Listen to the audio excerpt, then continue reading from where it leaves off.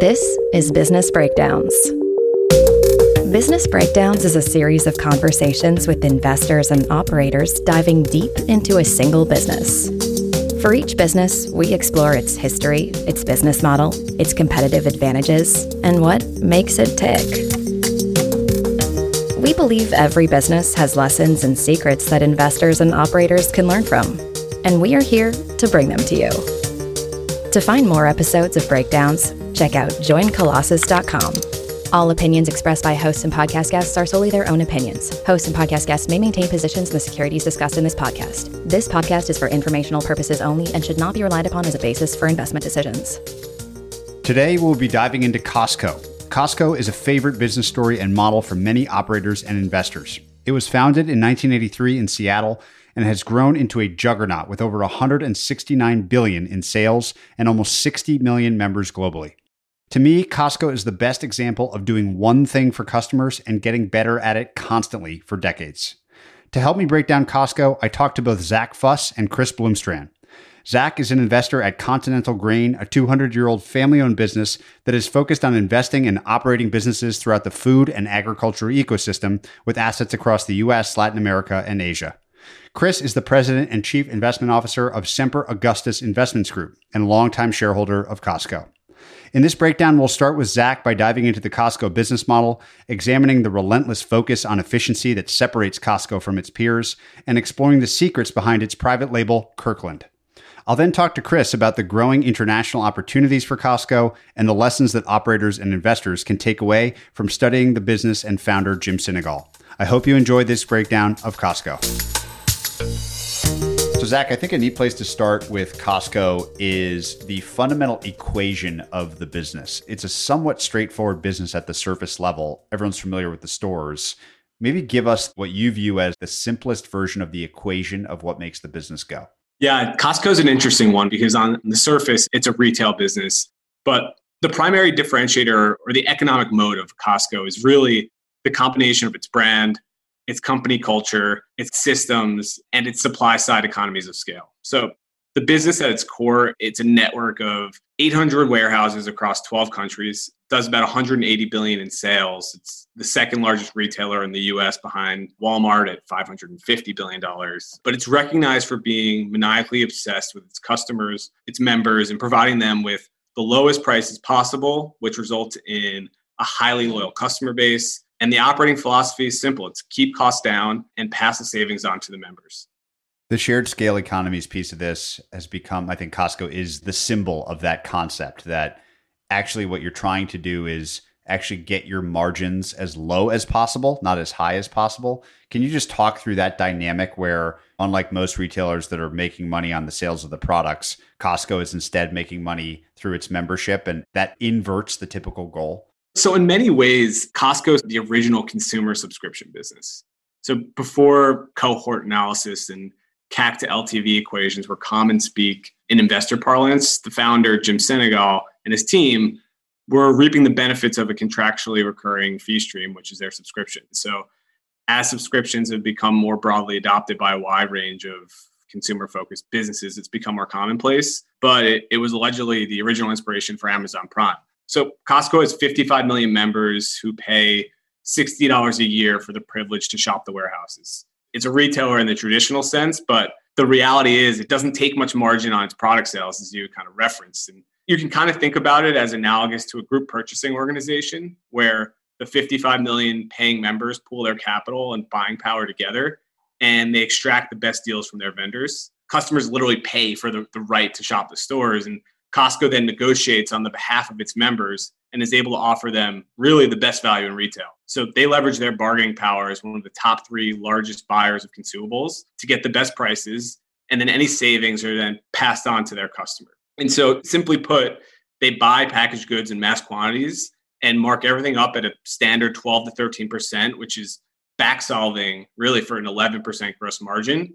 And if you compare that to a typical retailer at 25 to 35% gross margins, to them, that would imply a 35 to 50% markup at cost. So Costco acquires something for $10 and sells it to you for $11 and change. The same food item at Walmart or apparel item at TJ Maxx would be sold to you at $13 to $15. assuming the same specifications, which it's not. Costco generally gets a better product. And so the feedback loop is really, they offer low prices that attract members to sign up. As member counts increase, they get higher total sales numbers. And with that larger revenue base, that gives Costco better negotiating leverage with its vendors. And as such, they get better pricing. And that pricing is then passed on to the consumer in that scale economic shared model that you referenced. So really what Costco does is it takes all the benefits of its negotiating leverage and it gives that savings back to their customer and keeps them coming back.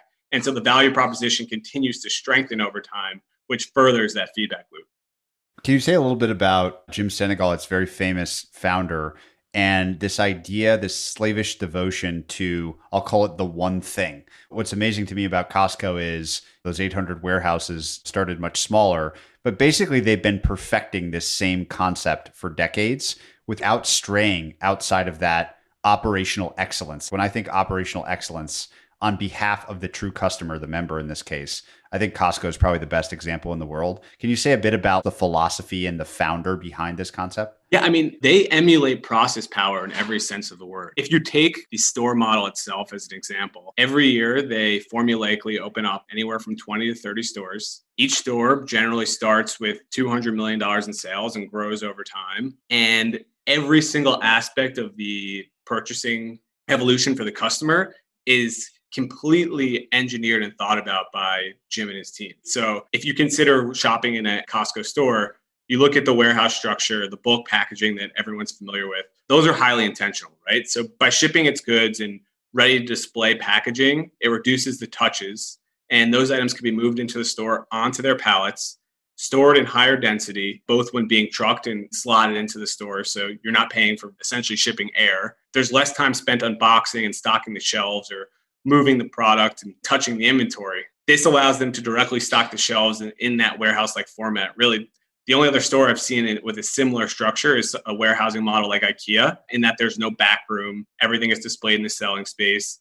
And so for the consumer, you see 10-pound bags of sugar and massive racks of ribs and enormous sized bottles of condiments. I mean, frankly, the size of some of these things are comical, but the customer is benefiting massively. And that's really the ethos of the business, because buying in bulk is way cheaper on a per unit basis, and it leads to larger basket sizes. And it also has the added benefit of items being harder to shoplift, which reduces the shrink. And all of this saves the money, whether it's on working capital or it's on capital investment. Stores are strategically located in lower cost industrial type areas that people drive to have the privilege of shopping. And then again, that savings is reinvested. It's this constant theme of reinvesting savings and passing that along to the customer and strengthening the value proposition. They turn their inventory over 15 times a year, and that affords them the ability to pay their vendors after their customers pay them. And so you have this virtuous working capital model as well, where because of the combination of the membership fees and the negative cash conversion cycle for a significant portion of their store, again, you're giving more fodder to fund the investment in the customer experience. And then all of this, because the customer experience is so strong and the square foot productivity is so strong, he can pay best in class wages.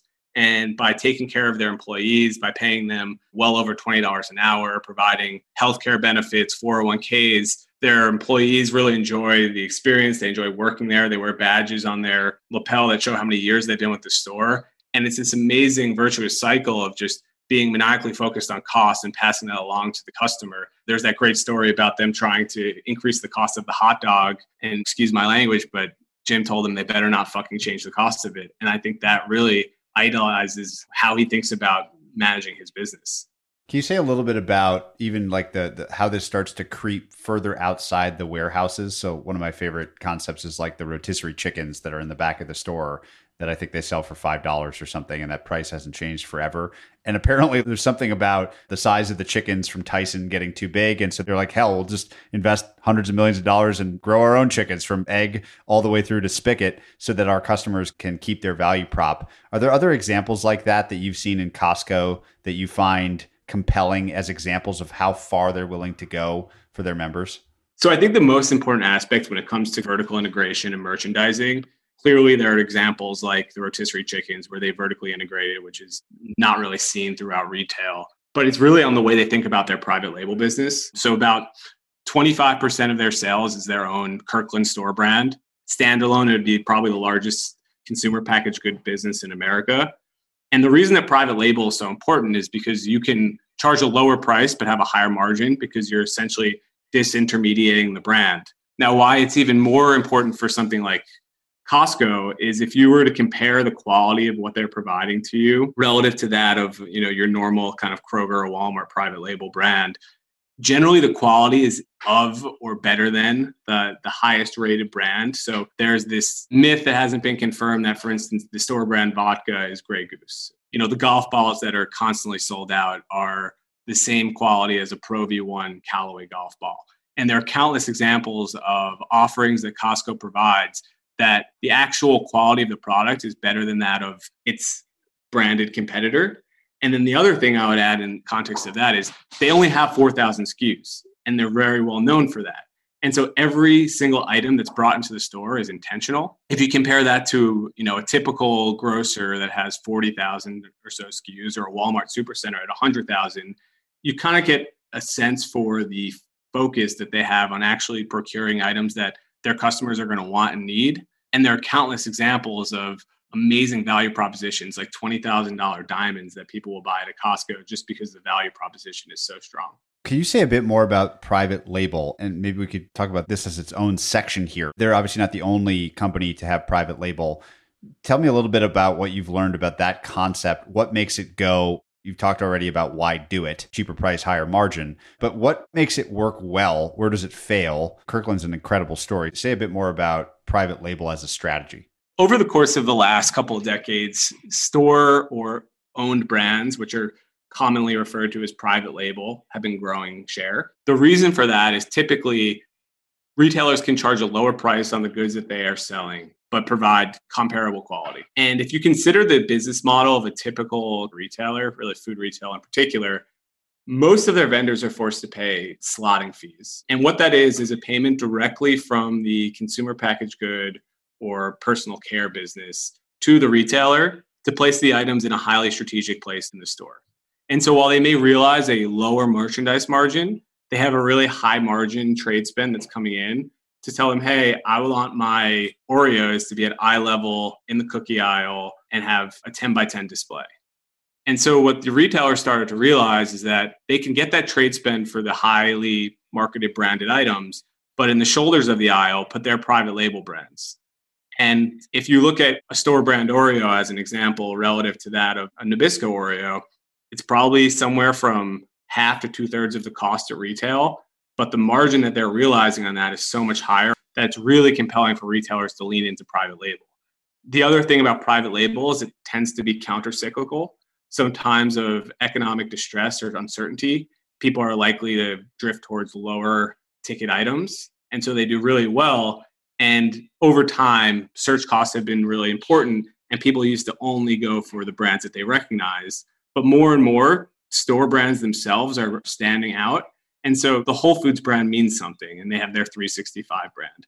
And Costco, Kirkland means something, and they stand behind that. And because Costco has such high brand equity, and Kirkland in particular, consumers are willing to trial the Kirkland product, and in many cases will choose it over a branded peer, knowing that they're getting an equivalent or a better product. And I think a lot of that has to do with the price transparency of the internet and quality assurance standards that have been implemented over time.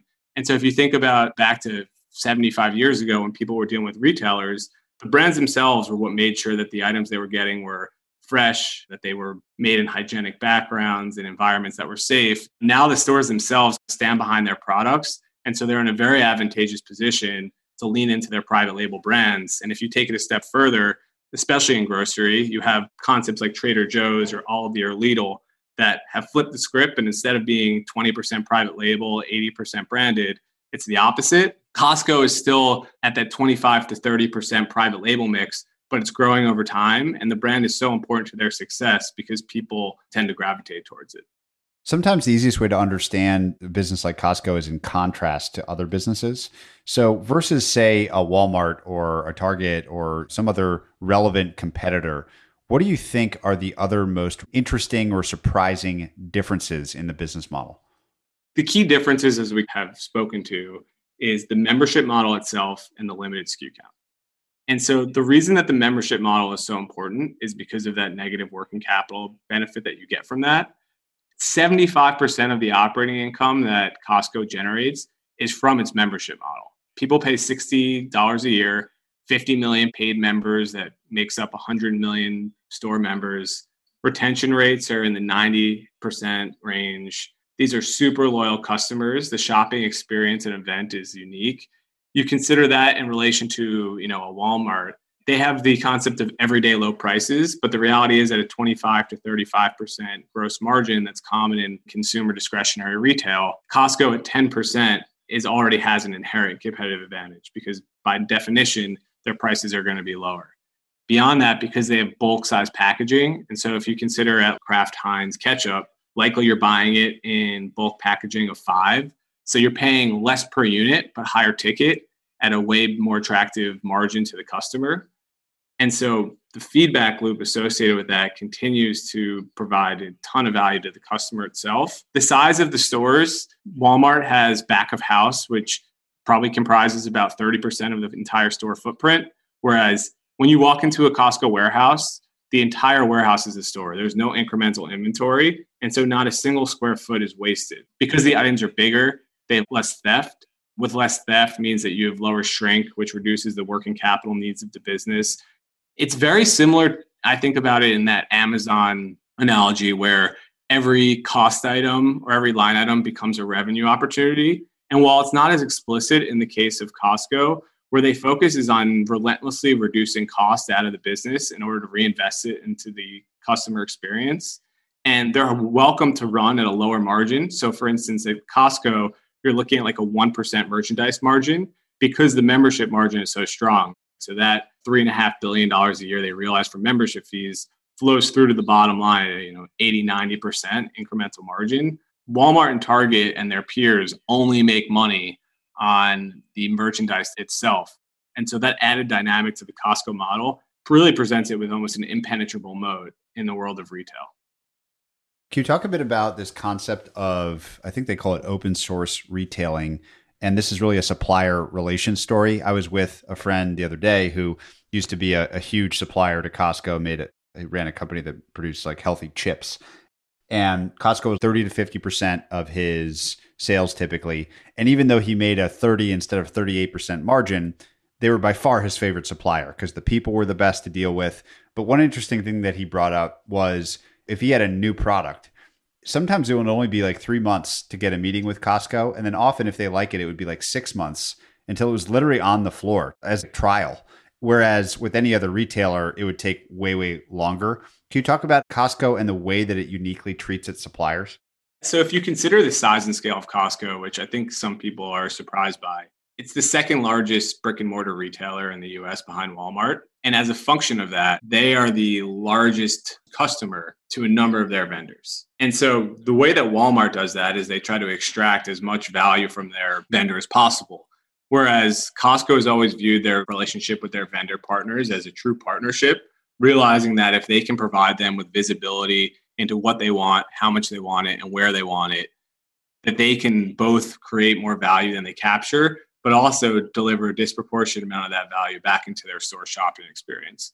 So for instance, for every product vertical, they have a dedicated merchandiser who's responsible for maintaining the relationships with the brands, with the vendors, trialing new products. And once a year, they're going to have a show where new vendors can come and sample their products. So for instance, during holiday, the toy buyer may be responsible to meet with a long tail of 50 to 100 different producers of toys. And then they'll choose the 10 to 20 hottest items that they think that they want in their stores. And they can present a purchase order that day for a number that will be probably 30 to 40 to 50% of what that vendor is going to sell. And to your point, have it on the shelves ready for holiday in the next 4 to 6 months. And it's the certainty with which they work with their vendors that's so important.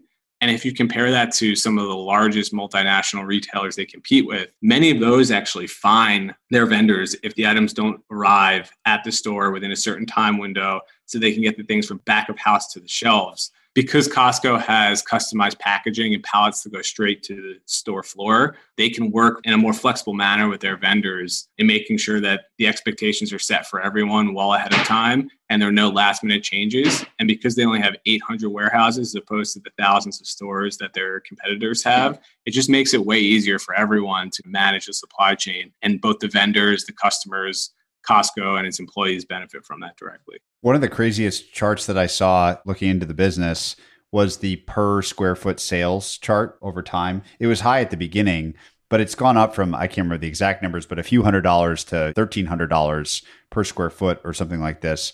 What do you attribute that to? Because the model has been, you mentioned process power before, the model has been the warehouse model, but it's just incredible how the per square foot sales has grown just inside the business over time. Why do you think that's possible? Yeah, I mean, it really is remarkable. When I started analyzing the business, I think that sales per square foot were likely in the 800 to 1,000 range, and they're closer to 1,500 today, which relative to Walmart, I think is still 2.5 to 3 times as high of square foot productivity. A lot of it is attributable to that feedback loop. I mean, this is a business that comps positively just about every year in and year out.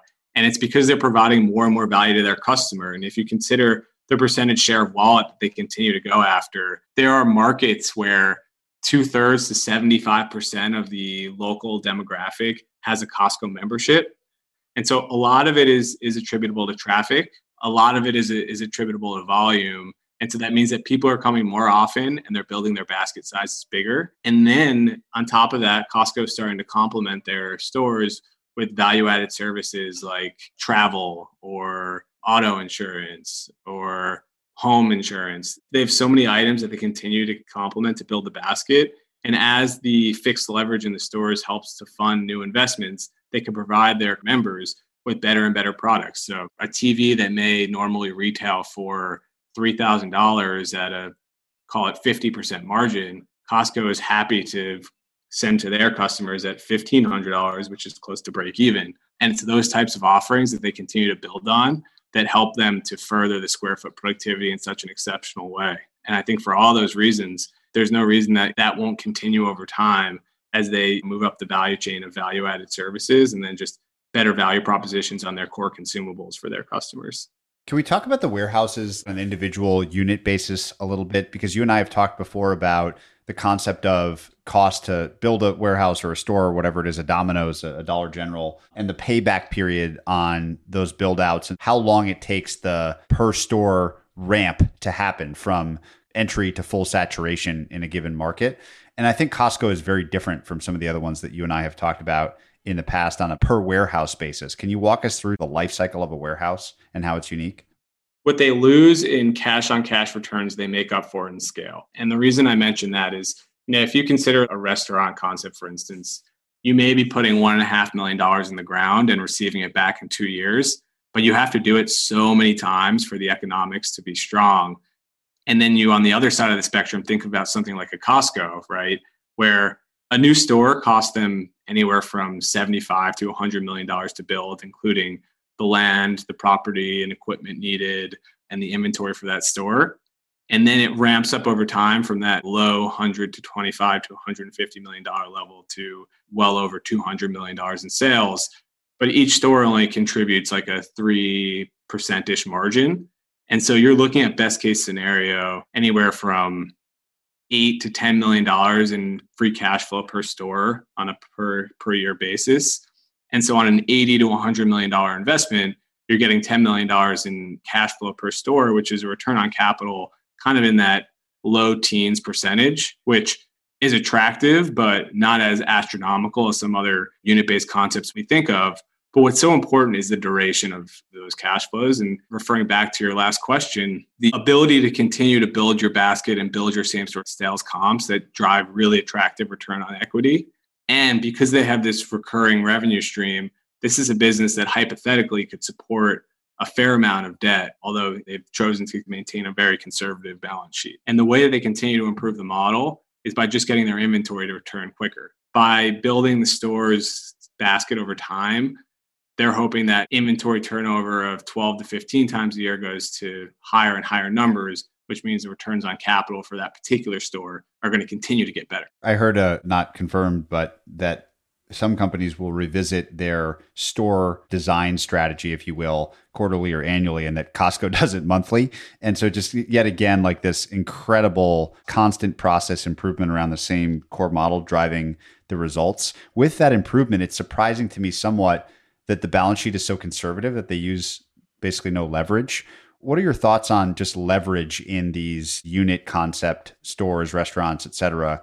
And why do you think Costco doesn't apply leverage to the business to make it go faster? Frankly, these are pretty conservative guys. Charlie Munger's been on the board of this business forever, so they have that Berkshire ethos connected to the business. There's something about Seattle-based businesses and leverage. Look at the balance sheet of Microsoft, look at the balance sheet of Amazon, recognizing that they're tech businesses. They're conservative. And the reality is that when this business was started 20, 25 years ago, debt cost of capital was in a markedly different environment than it is today. And they're happy to self-fund their growth. They, every couple of years, take a price increase on their membership. When the cash builds on their balance sheet, they pay out a special dividend. They're just starting to open stores in China. And so to the extent that they ever want to borrow capital to do something strategic, I think they like the optionality of that cash. But it's not too dissimilar from a Berkshire balance sheet in that if you consider the diversity of businesses that they're in and the cash flow durability of their business, they also maintain a rather conservative balance sheet. And I think that Costco is the same. Even if you want to stress test the business, look back to the great financial crisis, look at the more recent pandemic, the business grows in just about any environment. And so it could support a very robust capital structure if they so chose to. But they are formulaic in what they do. They know they're going to open 20 to 30 stores a year. They know the cost needs of that capital spend. And they have, with a pretty high degree of certainty, know what their membership retention is going to be and what that membership fee stream is going to look like. And they're happy to return that cash to their shareholders via special dividends. But they don't see any reason to put the business at risk in any way, shape, or form because their vision is to continue to grow the business for decades.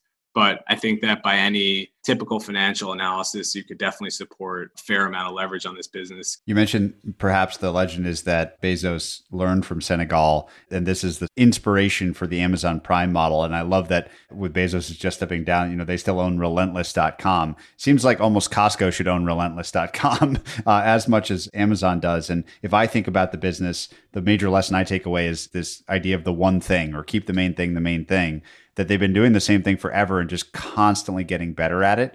Are there other lessons beyond that major one, this relentless focus on the member, that you think are most interesting to take away from your time studying Costco and apply to other businesses? So I think at its core, Costco is a best-in-class business.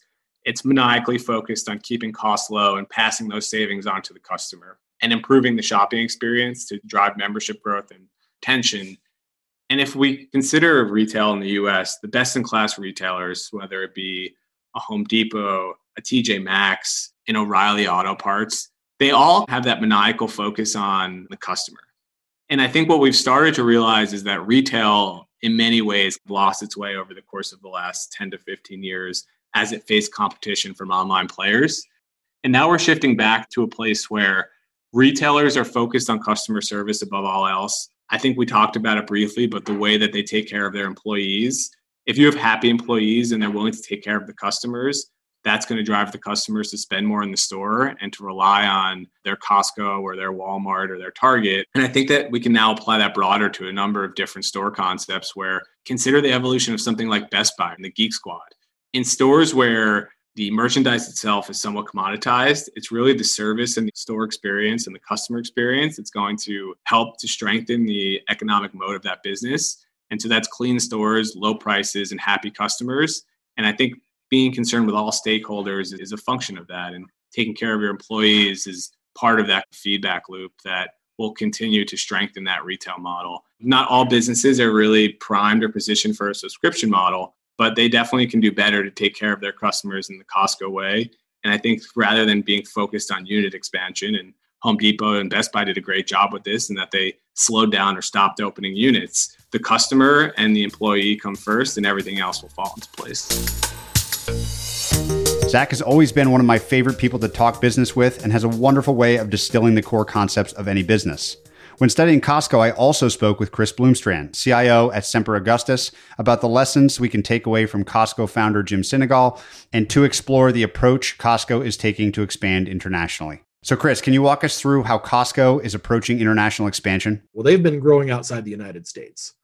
And so of their 800 stores, something like 550 are US, there's another 100 Canadian stores, but they've been growing in 11 or 12 global markets. They're in the UK with a pretty big presence. They've got some Spain stores. I think they've got one in France. But then in Asia, they've got a big presence in South Korea. They've got a big presence in Japan. They just launched in China, in Shanghai. Lines around the store. People were camping out overnight.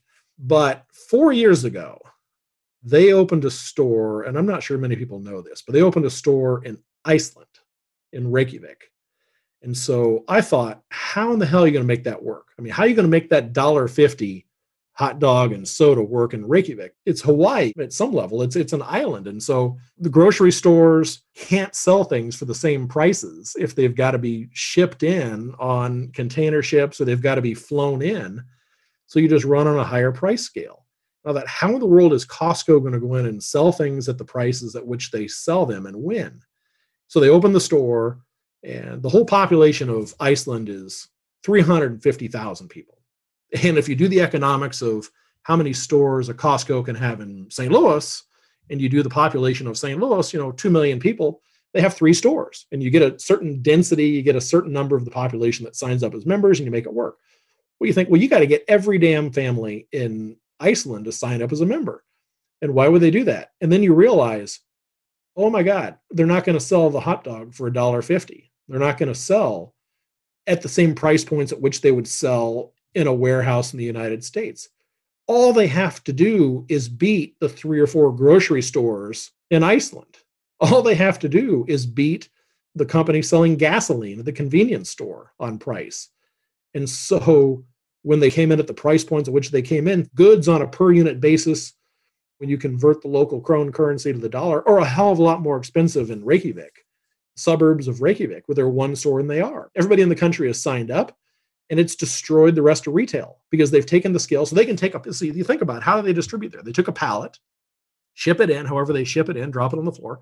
So all of the same blocking and tackling that they go through, except those goods are obviously not going through the depots, the pseudo distribution centers. They're having to put pallets on a plane, a lot of it being brought in direct ship from the suppliers, but they're getting it to Iceland and they're selling at a price point that kills the rest of the competition. And so for that, the whole concept lends itself to international growth. And I think that's why when you're selling something in whatever market you're in at a lower price than any of your competitors can match, be it online, internet, Amazon, down to grocery stores, down to convenience stores, down to the Walgreens, CVS world, nobody sells at a lower price point.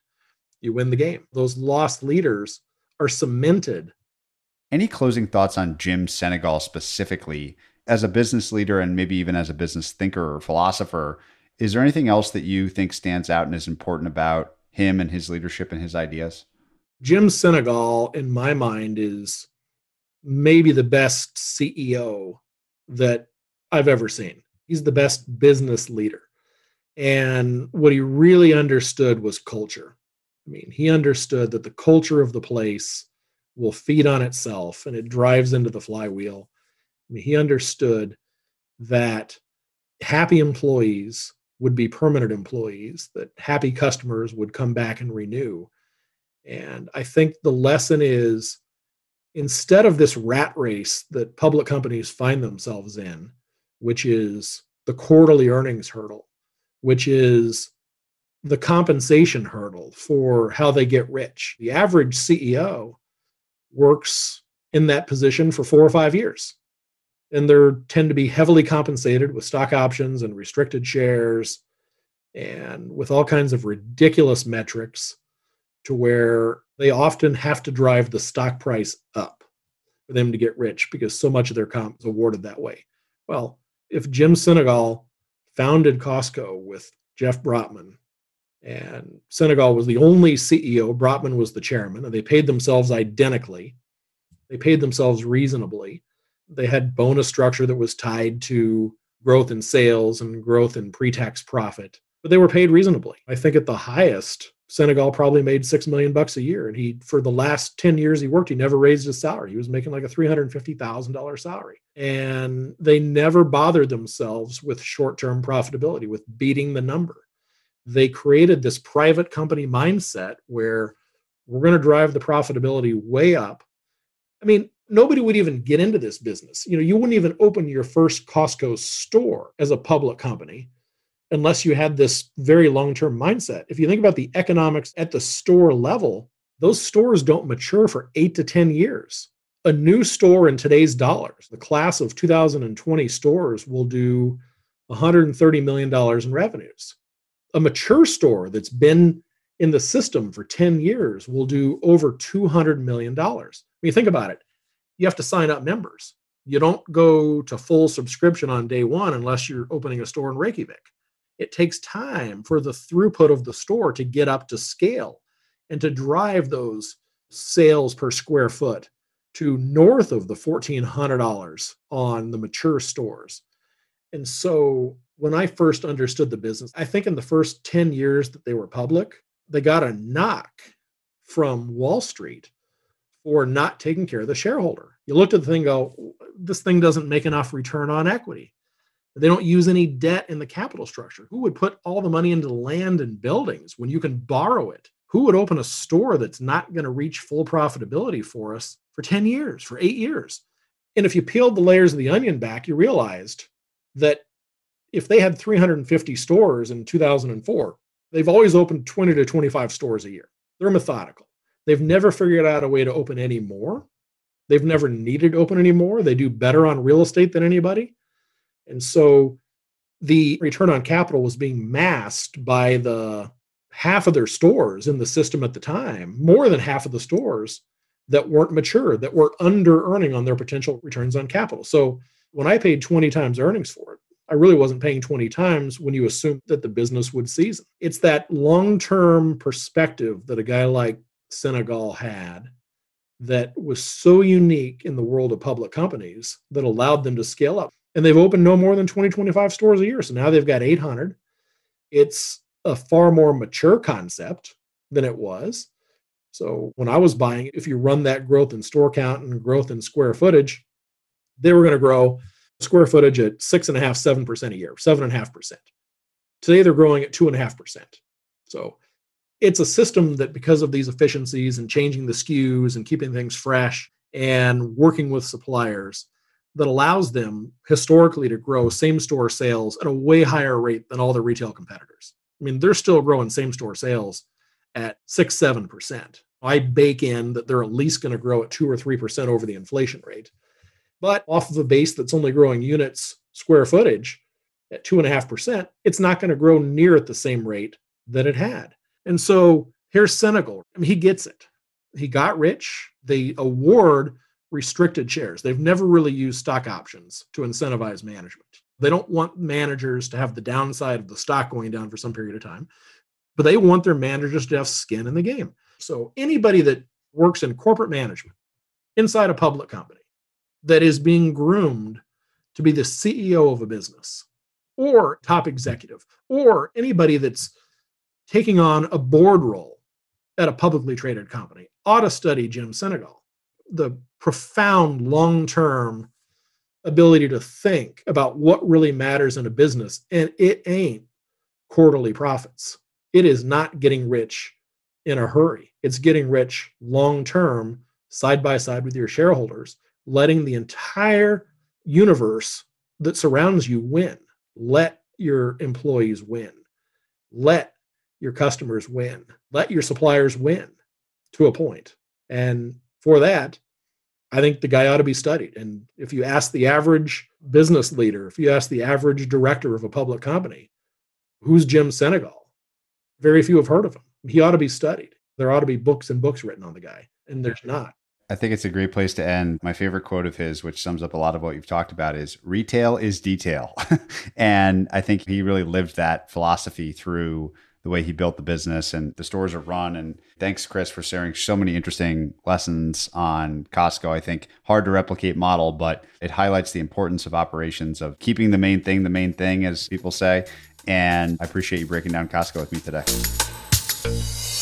I hope you've enjoyed this breakdown of Costco with Zach and Chris. After talking with them, it makes me realize how important it is for businesses to relentlessly focus on their one key thing, and that a decades-long pursuit of optimizing that one thing can yield incredible results. To find more episodes of breakdowns ranging from Costco to Visa to Moderna, or to sign up for our weekly summary, check out joincolossus.com. That's JoinColossus.com.